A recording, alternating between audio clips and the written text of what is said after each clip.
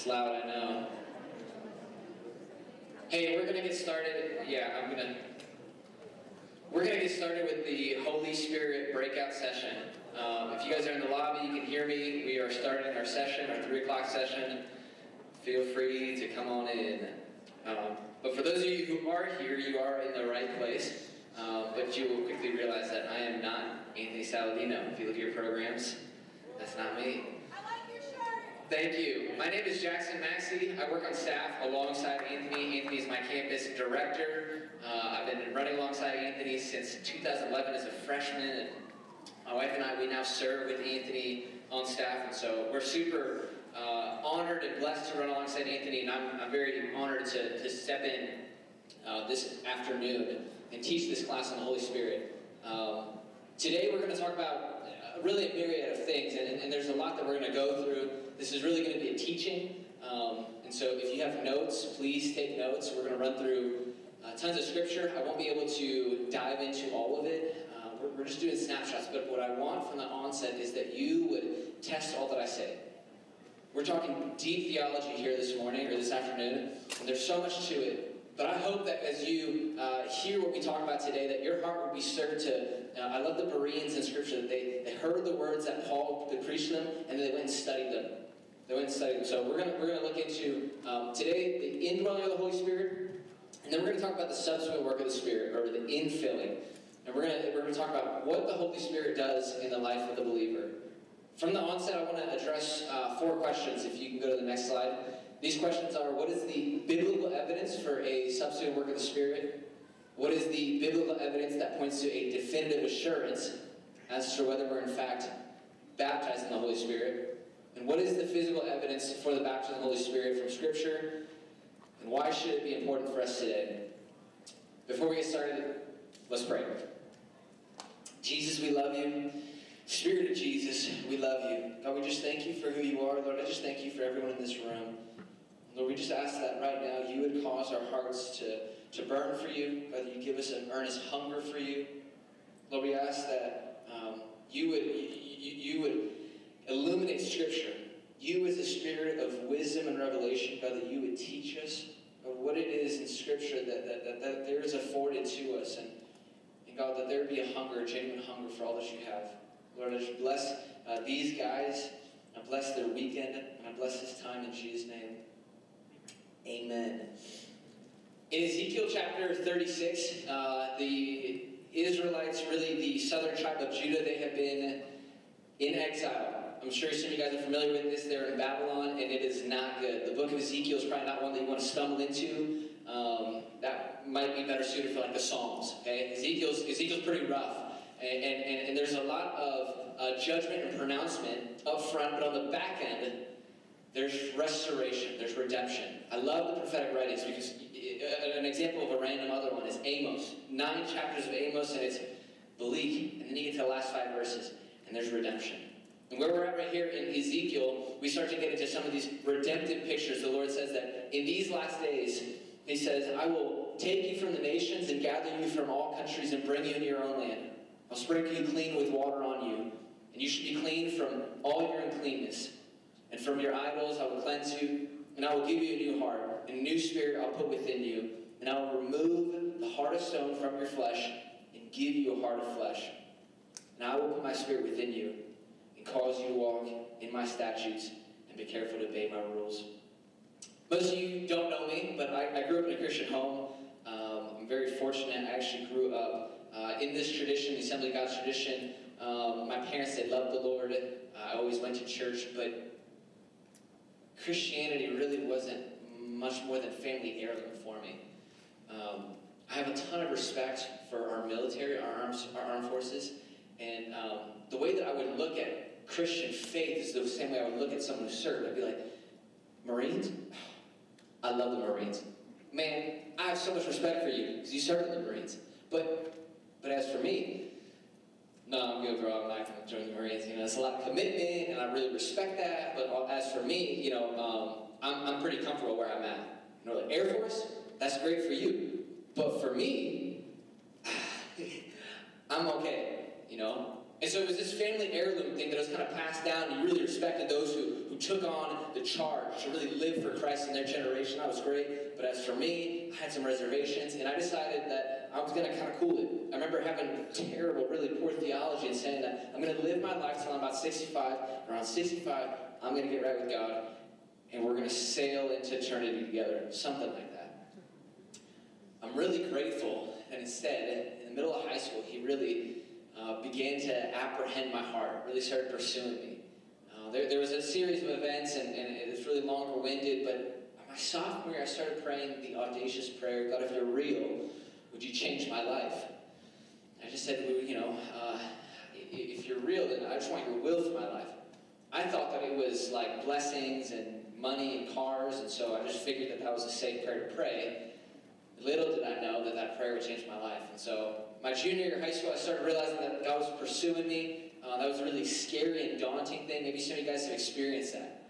I think that if you guys are here, you most likely have either felt that pursuit or have been on the other side of it, that you've now given your life to Jesus. Maybe you're still in the middle of that pursuit. But I remember feeling almost fearful is not the right word, but just, I was like, the God of the universe, He wants me? And there was a fear and a trepidation to that. I didn't know what to do, and so I just remember I started telling my friends, I was like, well, I think God wants you to get right with Him, so, you know what I'm going to do? I'm not going to listen to rap no more. I'm going to get right with God. I'm not going to curse anymore.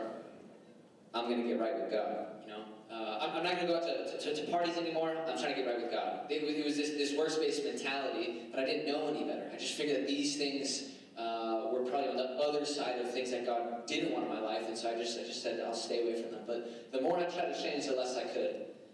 And I really realized that pretty quickly. In the 8th grade, I started watching pornography, and that was there was a rush to that. It was alluring and it was exciting. But by my freshman year, I remember knowing I was ensnared. Knowing I was ensnared. I remember I had a conversation with my mom. I was sitting in the car. She was like, you know so-and-so's son? He got caught watching porn. You're not doing that, are you? And I was like, no, I'm good. And I thought to myself in that moment, bro, we gotta get out of here. Like, not out of this car, but like, I gotta get out of this. Like, I gotta stop this. And the more I tried to change, the less I could. And so by my junior year, as I tell everyone, hey, I'm trying to get right with God, you could see that my language had changed, my taste in music had changed, maybe the social circles that I'm in have changed, but my interior life has not changed. I know deep down inside that there are things that I'm doing that I don't want to do. And I want help. I want freedom. I want deliverance. That lasted really the majority of my junior year, and at the end of it, April of my junior year, my mom paid for me to go to this youth convention. Didn't want to go, but I showed up. She paid the money, so they have a message. It was really like salt, man. It's just an awesome conference. Everyone's pursuing the Lord, and I'm kind of in the back. You know, I'm too cool to be there. They have a moment of response at the very end. I don't even remember the sermon. And the guy says, hey, we're going to create like an altar in the front. And if you have something to bring to God, you bring it. And I remember the aisles got packed. I would have been in this aisle over here. And midway through, I couldn't even get there. I just got on my knees and I just said, God, I'm so sorry. I'm so sorry. I'm so sorry. I'm so unworthy to be your son. I knew the sin of my life. And I just remember recounting all that and just being so in shame. And the Lord said, no, I don't condemn you. I love you. In the midst of my accusation, in the midst of my shame, I felt the Lord come through, and there was love like I'd never experienced before. I remember I began to weep. I never wept like that in my life, and I just felt God's love in the most tangible way possible. That week, it was super powerful, and it marked me. Unfortunately, I still walked away from their wrestling. That was April of that year. July of that year, I was still wrestling. This kind of half in, half out, trying to do right, but it's all really works-based. And I told my friends, every time I tried to still party in the spring, my mom would call me. I knew that the Lord was still pursuing me because He would show up somewhere and there wouldn't be alcohol or there wouldn't be drugs. And I just get really disappointed. And so I told my friends and I told the Lord, I was like, on my birthday, we're going to smoke and we will get high. And And I prayed. I said, God, please let me get high on my birthday. Now, it's comedic here, but it's also audacious that, like, I just figured, like he would, like, be my boy and, like, help me out like that. What ended up happening is that I did smoke on my birthday. I did get high. Me and my friends, we did high five. We had a great time, okay? But I woke up the next day and I compared that experience to being in the presence of God.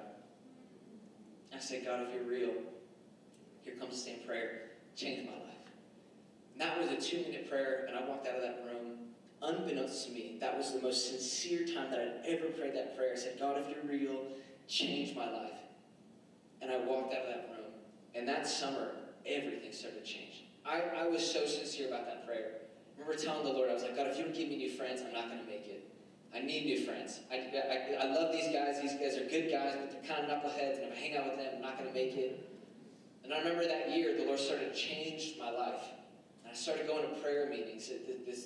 I became friends with this girl who started going to all these different prayer meetings, and I really was there for her initially, but the Lord kind of bamboozled me, intercepted me, and so you can tell, like, in this, like, I'm kind of an knucklehead through and through. But the Lord, in this, I started to fall in love with Him. And I remember by the time we were doing college applications, my application to James Madison University in Virginia, I didn't end up going there. But I remember writing, and I was like, I have so much joy, I could go outside and play with rocks. I'm like weeping. Yeah. And in that moment, it dawned on me. I was like, dude, maybe I'm saved. I was like, I have love, I have joy, peace, patience, kindness, goodness, faithfulness, gentleness. I'm growing in some trouble. I was like, dude, I might be saved. And this gave me such hope. I'd never experienced this before. I was like, man, maybe this is why Christians tell people about their faith. This is the indwelling of the Holy Spirit. This is what happens when the Holy Spirit takes residence in your heart. No one came and confirmed it to me. They gave me a ticket and said, hey, brother, you're in. But the Spirit testified within me and said, hey, you changed, bro. And I said, man, I am changed. It feels good. Today, as we talk about the Holy Spirit, the first thing that the Holy Spirit does in the life of a believer, first he pursues us. There's a reality that I was awakened to understand that God was pursuing me. When I first accepted Jesus as Lord and Savior, He took up residence in my heart. We call this the indwelling of the Holy Spirit. This is what Ezekiel prophesied that the Lord would do. In the book of Ephesians, Paul, later addressing this, he says that, Ephesians 1:13, he says, in Him you also, when you heard the word of truth, the gospel of your salvation, and believed in Him, were sealed with the promised Holy Spirit, who is the guarantee of our inheritance until we acquire possession of it, to the praise of His glory. When we believe, not only does He come and save us, but He gives us the Holy Spirit as a seal of our guarantee. One way that you can think of this is that he bears witness that this is mine. I've heard this before said, almost like a king with his signet ring. Boom, stamped. You're mine. I take ownership of you. You belong to me. We've been purchased at a price. We're set aside. Another way you can think about it is this, like an engagement ring being handed over. We're sealed. My wife and I, we've been married almost 3 years now. When I gave her an engagement ring, on that day I said, hey, I'm ready to marry you today. You know, but we're gonna wait a few months, or we're gonna have a party in 6 months. But I'm ready to marry you today. There was this thing of, hey, you're mine and I'm yours. I'm not going anywhere. And the Lord, when He seals us with the Holy Spirit, it is the guarantee of our inheritance. Romans 8, talking about life in the Spirit. If you want a good chapter, just to encourage you. Romans 8 talks about life in the Spirit, and if you guys want to turn there real quick. I'm actually going to read a little more than what's on the slide there. In the book of Romans, Paul, he outlines probably the clearest, most elaborate, expansive gospel presentation that we have in the New Testament. First 8 chapters are all about the gospel, heavy theology, and the last 8 are heavy practical. And this is the Everest. We've been waiting 8 chapters to get to where we're at. And he opens this chapter and he says, therefore, in light of all that God's done, His salvation, redemption, we're dead to sin, belong to Christ. Therefore, in light of this, there is no condemnation for those who are in Christ. Verse 1. 2. For the law of the Spirit of life has set you free in Christ Jesus from the law of sin and death. For God has done what the law, weakened by the flesh, could not do by sending his Son in the likeness of sinful flesh, and for sin, he condemned sin in the flesh, in order that the righteous requirement of the law might be fulfilled in us, who walk not according to the flesh, but according to the Spirit. AKA, there's no condemnation for those who are in Jesus, because God has done what we could never do. He set us free. For those who live according to the flesh, verse 5, they set their minds on the things of the flesh. But those who live according to the Spirit, that's us, we set our minds on the things of the Spirit. For to set the mind on the flesh is death, but to set the mind on the Spirit is life and peace. For the mind that is set on the flesh is hostile to God, does submit to his laws, indeed it cannot. Those who are in the flesh can't please God. You, however, this is where we're at. You're not in the flesh, but in the Spirit, if in fact the Spirit of God dwells in you. Anyone who does not have the Spirit of God does not belong to him, but if Christ is in you, although the body is dead because of sin, the Spirit is life because of righteousness. If the Spirit of him who raised Jesus from the dead dwells in you, he who raised Christ Jesus from the dead will also give life to your mortal bodies through his Spirit who dwells in you. Here we see that not only does Jesus set us free, he does what we could never do, but he also separates us and marks us, right? We saw that in Ephesians. Moreover, in addition to that, he also dwells within us. We belong to him, and we know this because he set up residence. He sets up residence in our heart. 1 Corinthians chapter 6 will say it this way. This is talking about really a different context, sexual morality, but it says, hey, don't you know that your body's a temple of the Holy Spirit? It's the Holy Spirit's temple within you, whom you have from God. You're not your own, for you were bought at a price, so glorify God with your body. He dwells in us. This is standard procedure for all believers. All believers, we have the Holy Spirit dwelling on the inside of us. When you believe in Jesus, day one, Holy Spirit comes and takes up residence, and he begins a sanctifying and cleansing work. He starts conforming you to the image of Christ. There's good news. Great hope in that. We believe this to be true. We additionally believe that because of this, we see that there's this indwelling. When we look at other scripture regarding the Holy Spirit's activity, that there must also be a subsequent work in addition to this indwelling. What we see in scripture is that the Holy Spirit dwells in every believer when they believe as Christ as Lord and Savior. And because of this, we can look at scripture and look for evidence for a subsequent work. Bill Johnson, he says it this way. He says that the Holy Spirit is a river inside of us. He is as a river inside of us, not a lake. Rivers alter the geography of the land they flow over, and the Holy Spirit wants to do the same through us. It's amazing that God dwells with us, but he also desires to empower us by coming upon us. What he's doing in us, he wants to do out. It's from this understanding of the indwelling that we'll look at passages, the next passage that we look at, and conclude again that there is more available in the life of the believer than simply an indwelling. What do I mean by that? If you guys can turn over from Romans 8 to Acts chapter 8. Here we pick up in the book of Acts at a time that the Jerusalem church, the church in Jerusalem, is facing some heavy heat. Saul is going through, and my title on the ESV Bible says, Saul ravages the church. Not good. And so they are dispersing. There's intense persecution, and the word of God is actually spreading throughout the region. Ironically, coincidentally, it's actually a good thing that they face persecution.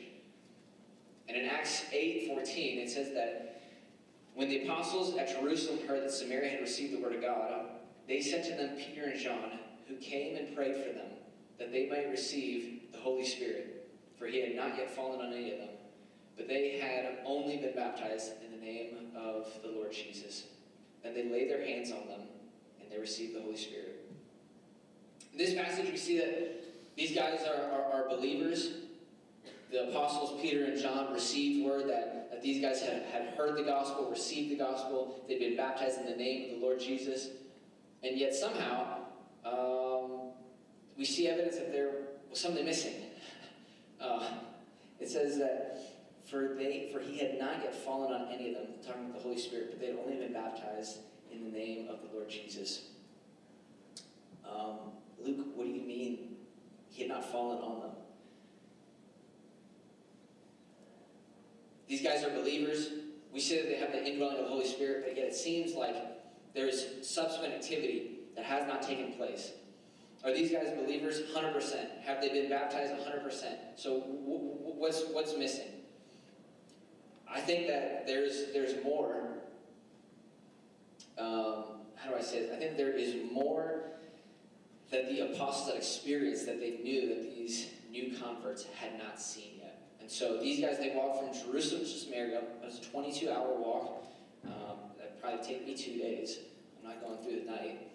And it seems like the church really valued that these guys would have this experience with the Holy Spirit. There's no doubt that there is a subsequent work. David Guzik, he's a commentator, a scholar. He says that obviously there was a subsequent experience with the Holy Spirit that these Samaritan believers did not know about until the apostles came and ministered to them. This experience that we refer to originally can be found in the book of Acts. The book of Acts chapter 2, you don't have to turn there, but it's the day of Pentecost. If you guys are familiar with it, Jesus tells the disciples, at the very end of Luke, he says, hey, wait in the city, and tarry until power from on high is released. Okay? This is the other side of the Great Commission. A lot of us are familiar with the Matthew 28 Great Commission, but Luke, there's a similar one. Luke and Acts, same author, continuous story. He says, hey, wait in the city. Okay? And then in Acts, we see why they waited. It says that when the day of Pentecost arrived, they were all together in one place. And suddenly, after they'd been praying, there came from heaven a sound like a mighty rushing wind, and it filled the entire house where they were sitting. Divided tongues as of fire appeared on them and rested on each one of them. And they were all filled with the Holy Spirit and began to speak in other tongues as the Spirit gave them utterance. Again, here we know that these are believers, all 120 of them. They're waiting, they have a relationship with the Lord. They're believing for a move of God.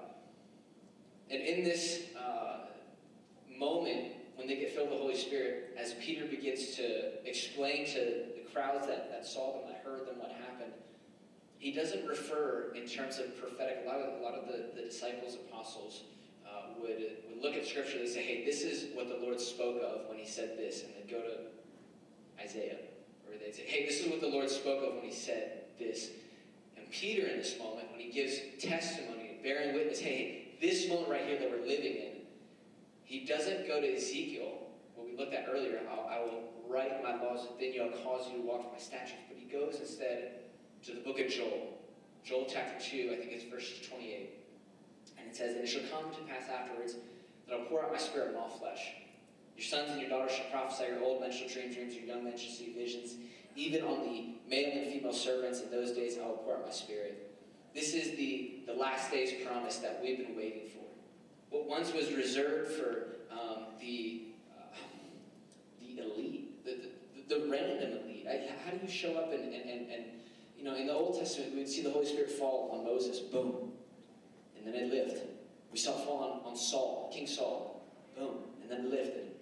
David, and then it lifted. Just for moments, there were moments of power that we would see people operate in the supernatural gifting of the Holy Spirit, power of the Holy Spirit, but it would be for a moment and then lift. You can't, how do you, like, it's not control or conjure up the Holy Spirit, like, come hang out with me, you know, like, Spirit of God. This is for basically the heroes of the faith of old. And all of a sudden, Joel says, hey, there's going to come a day when the least of these, the young and the old, the rich and the poor, the male and the female, the free and the slave, I'll pour out my spirit on all flesh. And Peter says that in this moment, what we're experiencing is this. I believe that this wasn't a reference to the indwelling, because if we go to John chapter 20, the book of John chapter 20, right as Jesus is resurrected, John 19, he's crucified. John 20, there's a resurrection. And as the disciples are scared in a room, they're huddled up, they're nervous, Jesus walks through the walls. He says, peace be with you. And he breathes on them, and he says, receive the Holy Spirit.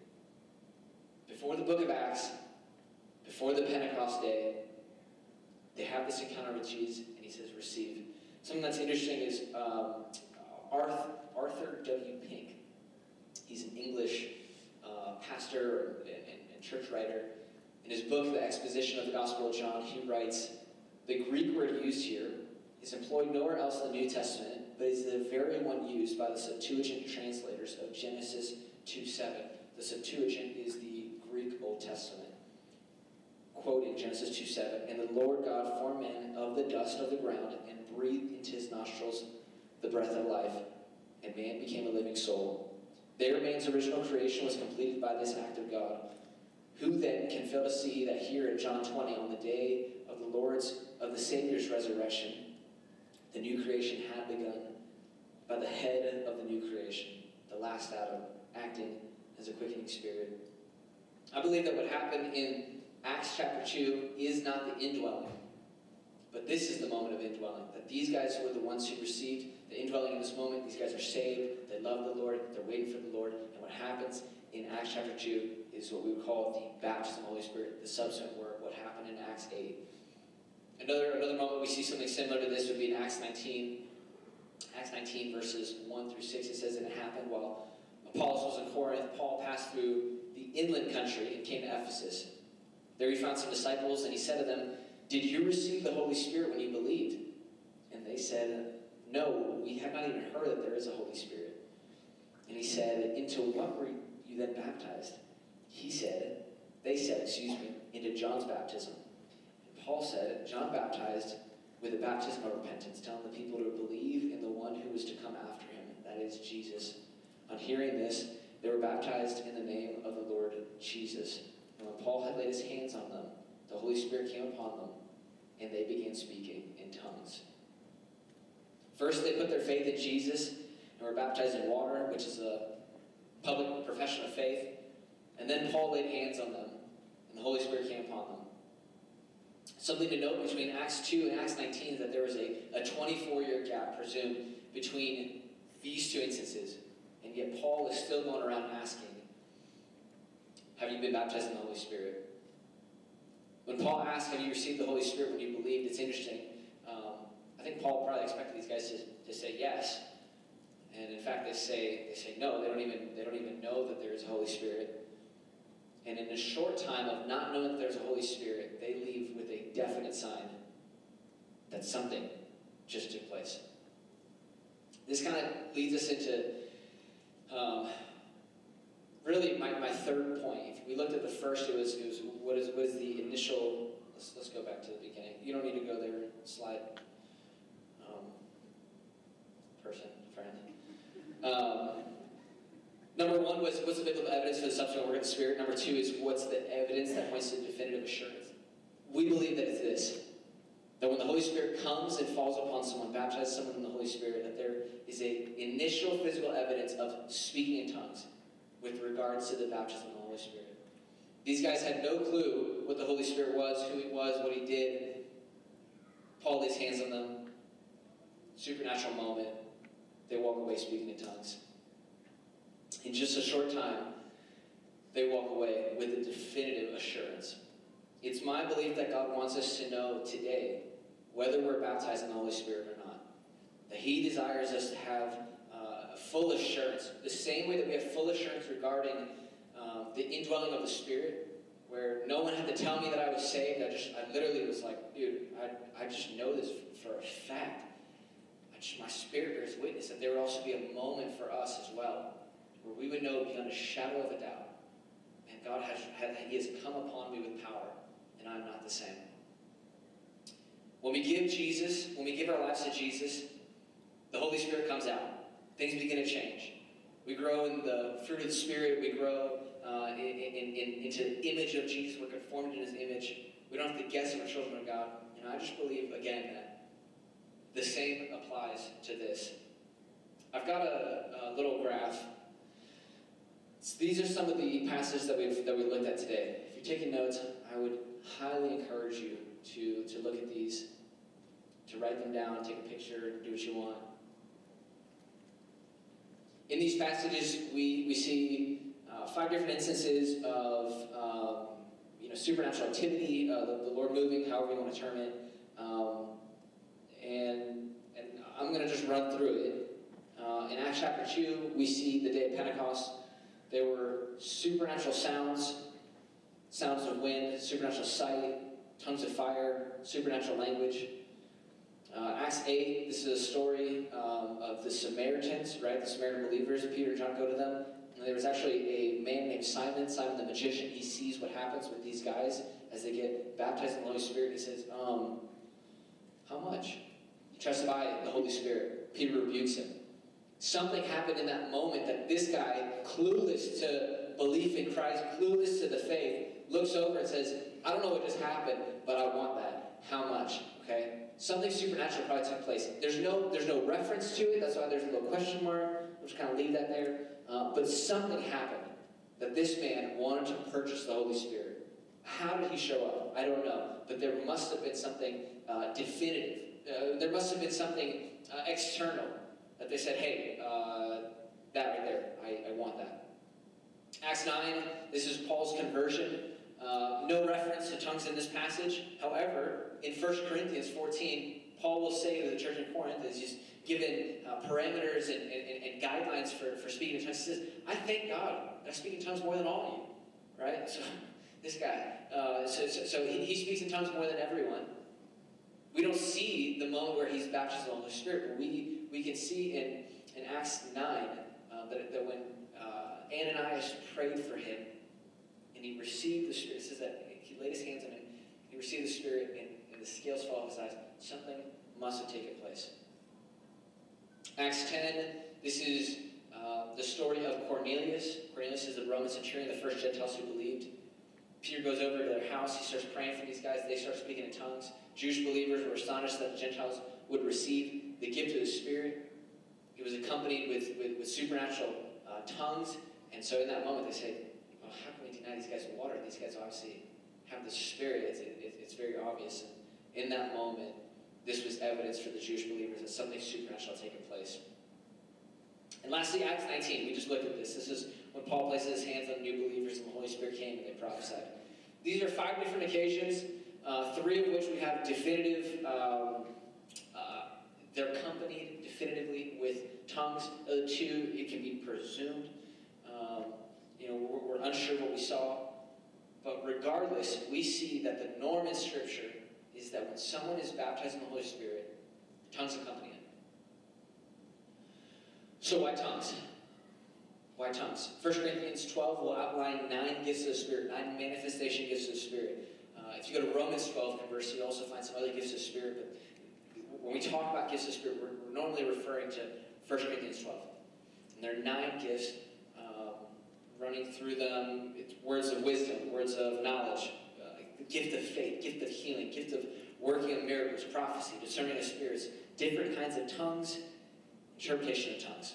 So different kinds of tongues is what we normally will talk about, what happens at the moment that we're baptized in the Holy Spirit. Out of 9, 1 out of 9, do you guys know what that decimal is? I looked it up, so I'm not like a math whiz. 0.11, so 11%. So 11% out of these gifts, out of the gifts of the Spirit, 11% have to do with tongues. So what's the big emphasis on tongues? Well, the big emphasis is that this is, according to 1 Corinthians, it is for the upbuilding of the believer. The gifts of the Spirit ultimately are for the empowerment of the church, the empowerment of our witness. But I just believe that God is so good that He wouldn't give us all of these productive giftings and exclude us one that would build us up. I'm not God's salesman. He doesn't need me to do evangelism for Him. He doesn't. If He wants to do something, He'll do it Himself. I genuinely believe that. He created the world and the cosmos 6 days, rested on 7th. If He wants productivity, He'll do it Himself. But He invites me. And in that, He gives gifts. And in those giftings, there's one for me. Just for me, to build me up. Because He loves me.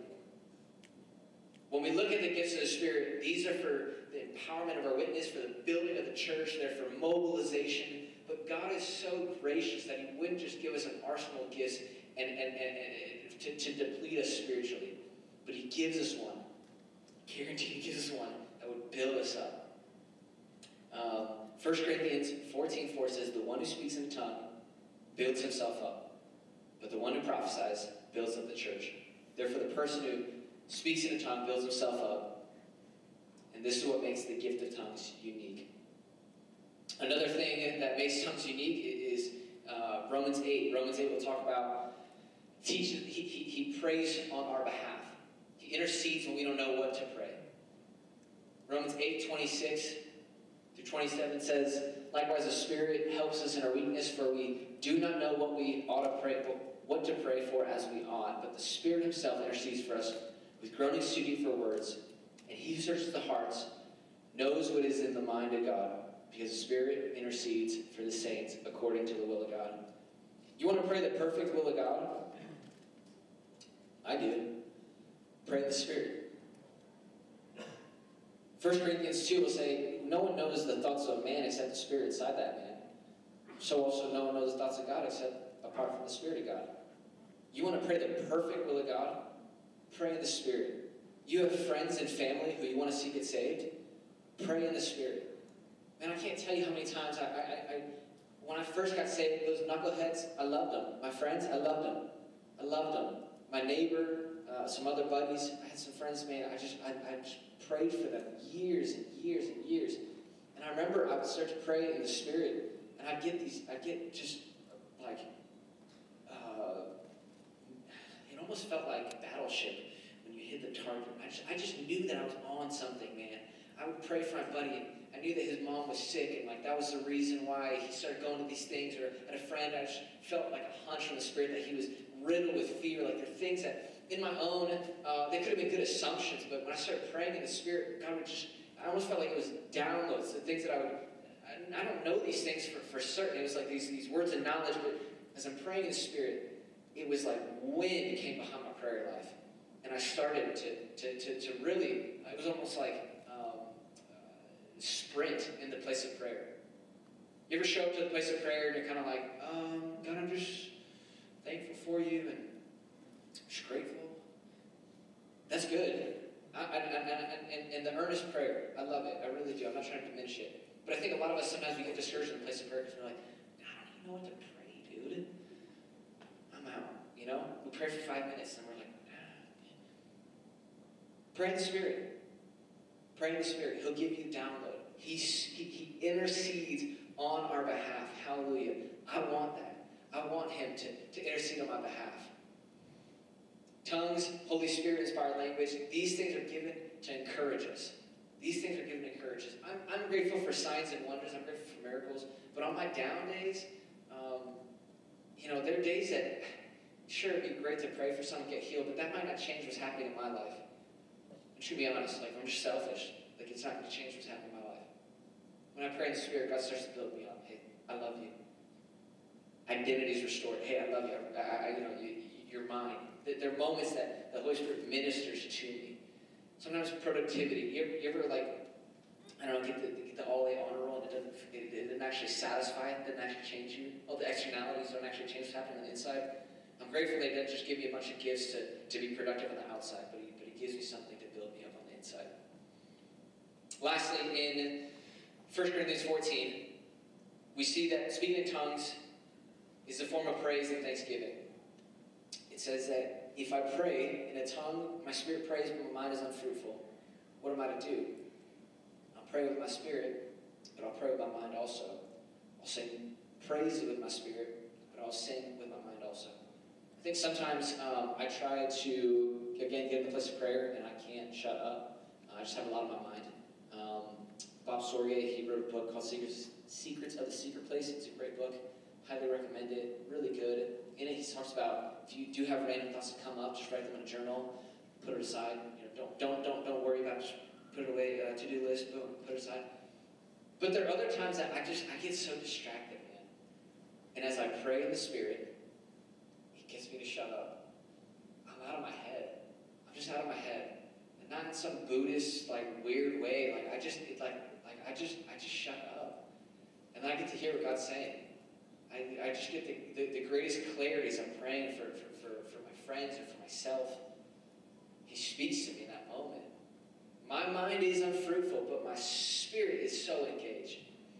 And so if you ever get in a place of prayer and you're like, dude, I want to pray, I just don't know how, man. These are the cheat codes. This is it.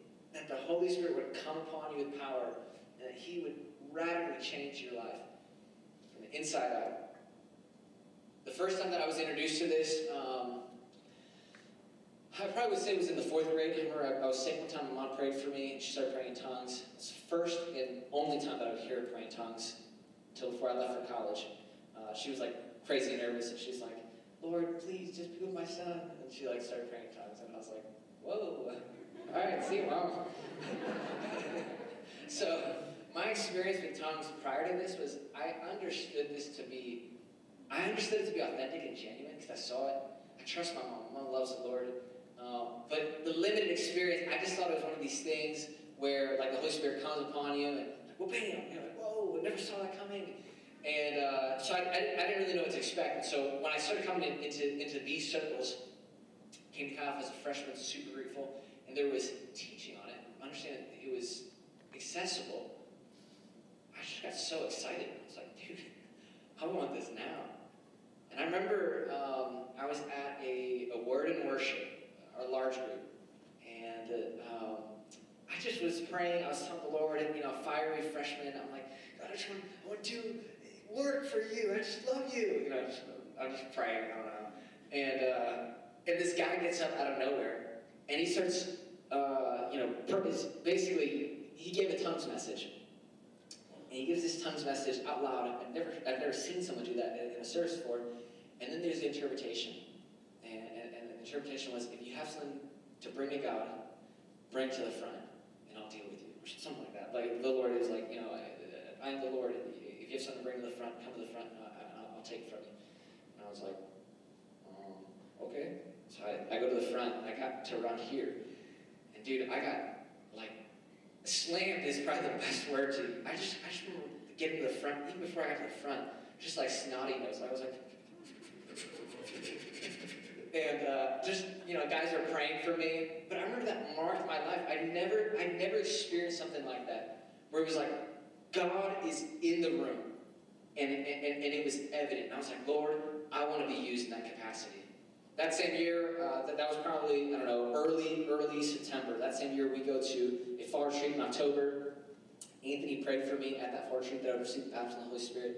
I remember as he's praying for me, he had his hand on my chest, and I was like, hey, I haven't been baptized in water. Is that okay? He's like, no, that's fine. I was like, oh, okay, good. All right, come on, let's pray. If you've not been baptized in water, you're straight, okay? And so he started praying for me. And in that moment, there was this, there was something in my chest, man. I just felt there was something there, something in the back of my throat. I mean, I just feel, I'm like, something's there, man. But I didn't know what the heck to do with it. So I just stayed there.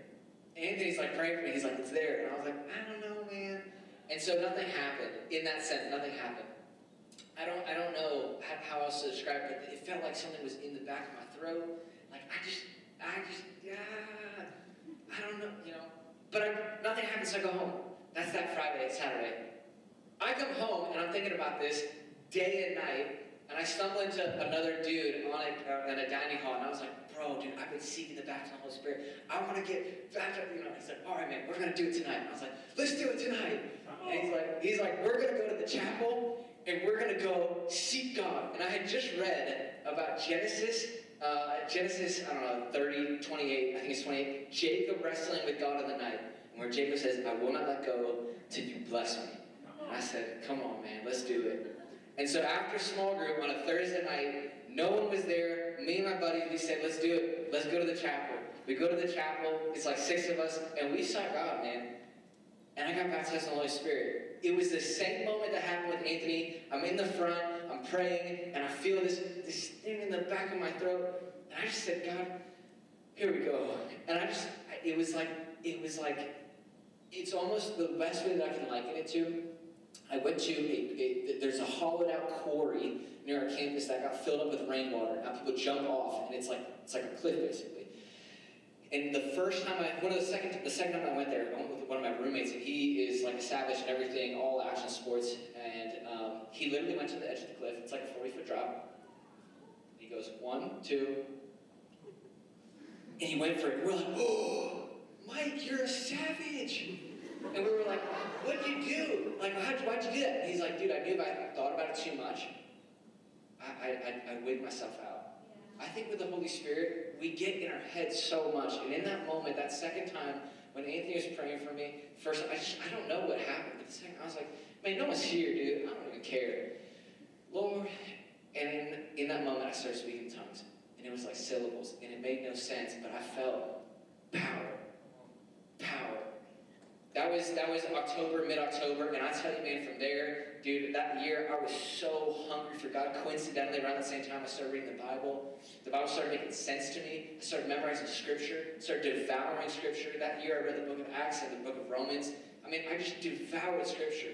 And I don't believe that it's because of righteous living or because it was the right thing to do. But God came upon my life my freshman year. And He met me in such a way that I was never the same. Maybe some of you are in this room and you're hungry. Maybe this is your freshman year. And you came into college saying, God, I want to know you. I want to pursue you. Do it this weekend. Ask the Lord this weekend, God, I want more of you. I want more of you by any means. Paul in Philippians 3:9 says, oh, that I may know you in the power of your resurrection, that I may share in his sufferings, become like him in his death, that by any means I may attain the resurrection from the dead. I want to know him. And maybe you're here and you're hungry too. Tomorrow we're going to have a breakout. We're going to have another space like this, but instead we're just going to pray. We're going to pray that you would receive the baptism of the Holy Spirit. We're going to lay hands on you. We're going to walk you through. We just believe that God desires to meet each one of you. That our campuses need a gospel witness that has power behind it. I don't just want eloquent words of wisdom.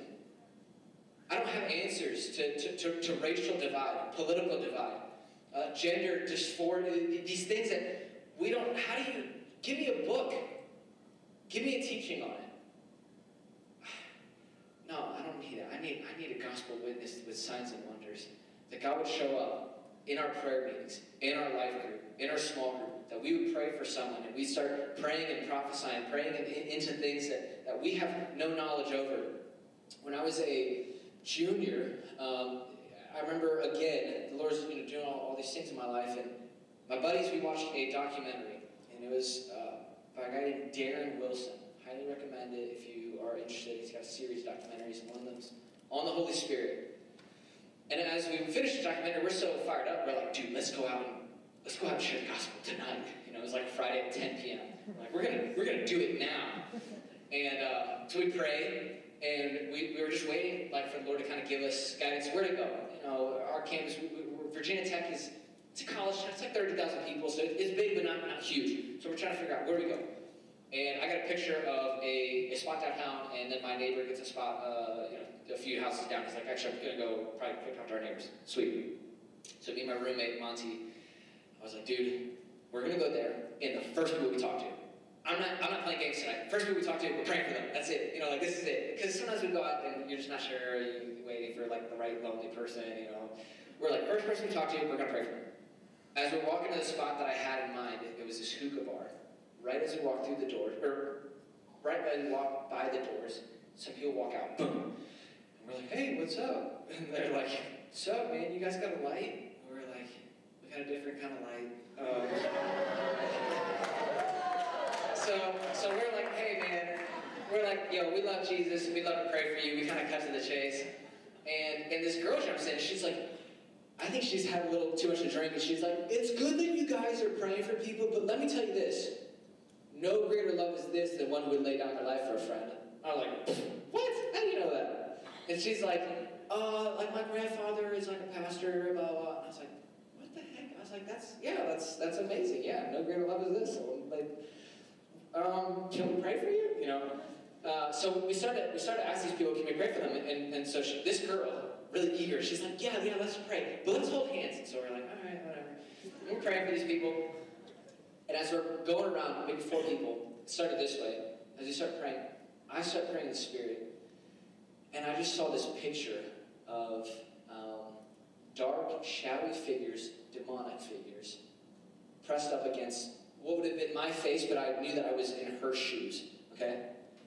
And I look at this girl and I say, Joanna, do you ever have night terrors?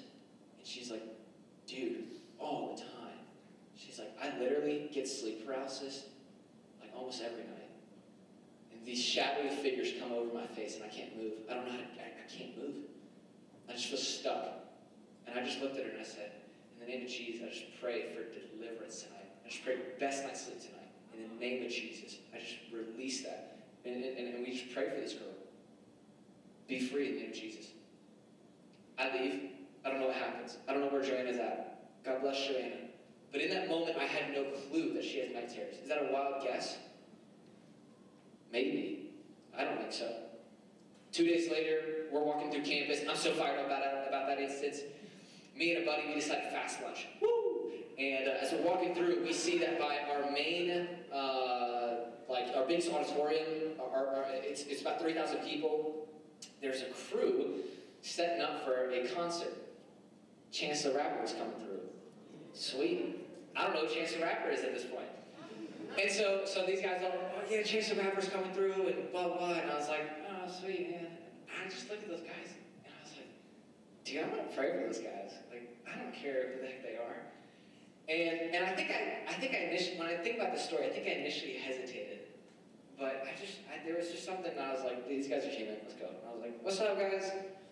We start talking to them. They want nothing to do with us. And I was like, yo, we're Christian, we love Jesus, we just want to pray for, people. Kind of cut to the chase again. And these guys are like, yeah, why don't you just pray for good health? Yeah. And I was like, sweet, all right, good health. I was like, Jesus, man, we just pray for these guys. I would just bless them. And again, I'm listening, praying out loud, but I'm really trying to listen to the Holy Spirit. And as I start praying for these guys, generic prayer, I feel like one of these guys has a bad back, one of them has a messed up knee, and one of them has a mother in the hospital. I conclude my prayer. I start praying into that. I conclude my prayer and I say, did that resonate with any of you guys? And the guy's like, yeah, man, my back's messed up. He's like, yeah, my knee's messed up too. And they look at us, me and my buddy, and they say, so y'all real Christians, huh? And I was like, yeah, man. Jesus changed my life, man. I grew up Christian. This is the whole story. I grew up Christian, but Jesus is never real until I start sharing my story. I can't make these things up. You can't make these things up. But God loves people so much, man. He loves your family. He loves your friends. He loves your campus more than you do. And he desires to use each one of you in a mighty way to touch these campuses. We can't do it alone, though. And so tomorrow we're going to have a time to seek the Lord and just ask him, God, come upon me with power. I thank you for your infilling. I thank you that I'm a son. One last thing to conclude is these are opportunities. Weekends like these are opportunities to seek God. When I think of opportunities, all of us in here who know Jesus, we are sons and we are daughters. And I liken it to the idea of me waking up one day from a nap, I'm at home, and my parents say, hey, we're going to go out to the movies. I say, I'm straight. I don't want to go to the movies. No worries, they leave. 2 hours later, they come back, and they start talking about, yo, the movies were great, Spider-Man was phenomenal, everyone dies. I'm just kidding. And they start talking about, how awesome it was. The food was great, man, it was so much fun, let's do that again, yeah. And I say to myself, dang it, I missed out. There was an opportunity, an invitation, something was presented, and I missed out. Am I less of a son in that moment because I missed out? No. Do I have a room in the house? Yeah. Am I going to get fed? Yes. But did I miss out? Yeah, I missed out. There are moments in conferences like this where God wants to do something. Scripture says, seek God while he may be found. And I would implore you, don't worry about what your friends are doing, what your friends are thinking, who you came with, what you're thinking about, with regards to your mission. Seek God while he may be found. There are opportunities to know him in this lifetime. I don't want to miss out.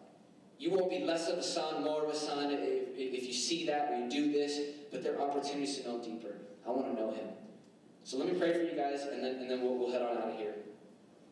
Jesus, God, we just thank you for who you are, Lord. And Lord, I just ask that all of you would be known to us, God, in this lifetime, God, that we'd have just a greater understanding of who you are, God, if that's possible. Lord, I just pray for your Holy Spirit, Lord, to come upon us in this room, God, for each and every person in this room, God, to have a genuine encounter with you this weekend. Lord, I pray that your Holy Spirit would fall on these individuals, God, in this room or in their hotel room, on the bus, on the way back, God, that it would be undeniable, God, that you have marked each one of these students. God, I thank you for Gen Z, and that Gen Z is going to win back, God, the heart of America unto you. And God, we beg of you, Lord, would you touch this generation with your Holy Spirit? We love you, Jesus. We commission this crew out. In Jesus' name, amen. Amen. Tomorrow it's going to be 10 to 12. 10 to 12. Love you guys. See you tomorrow.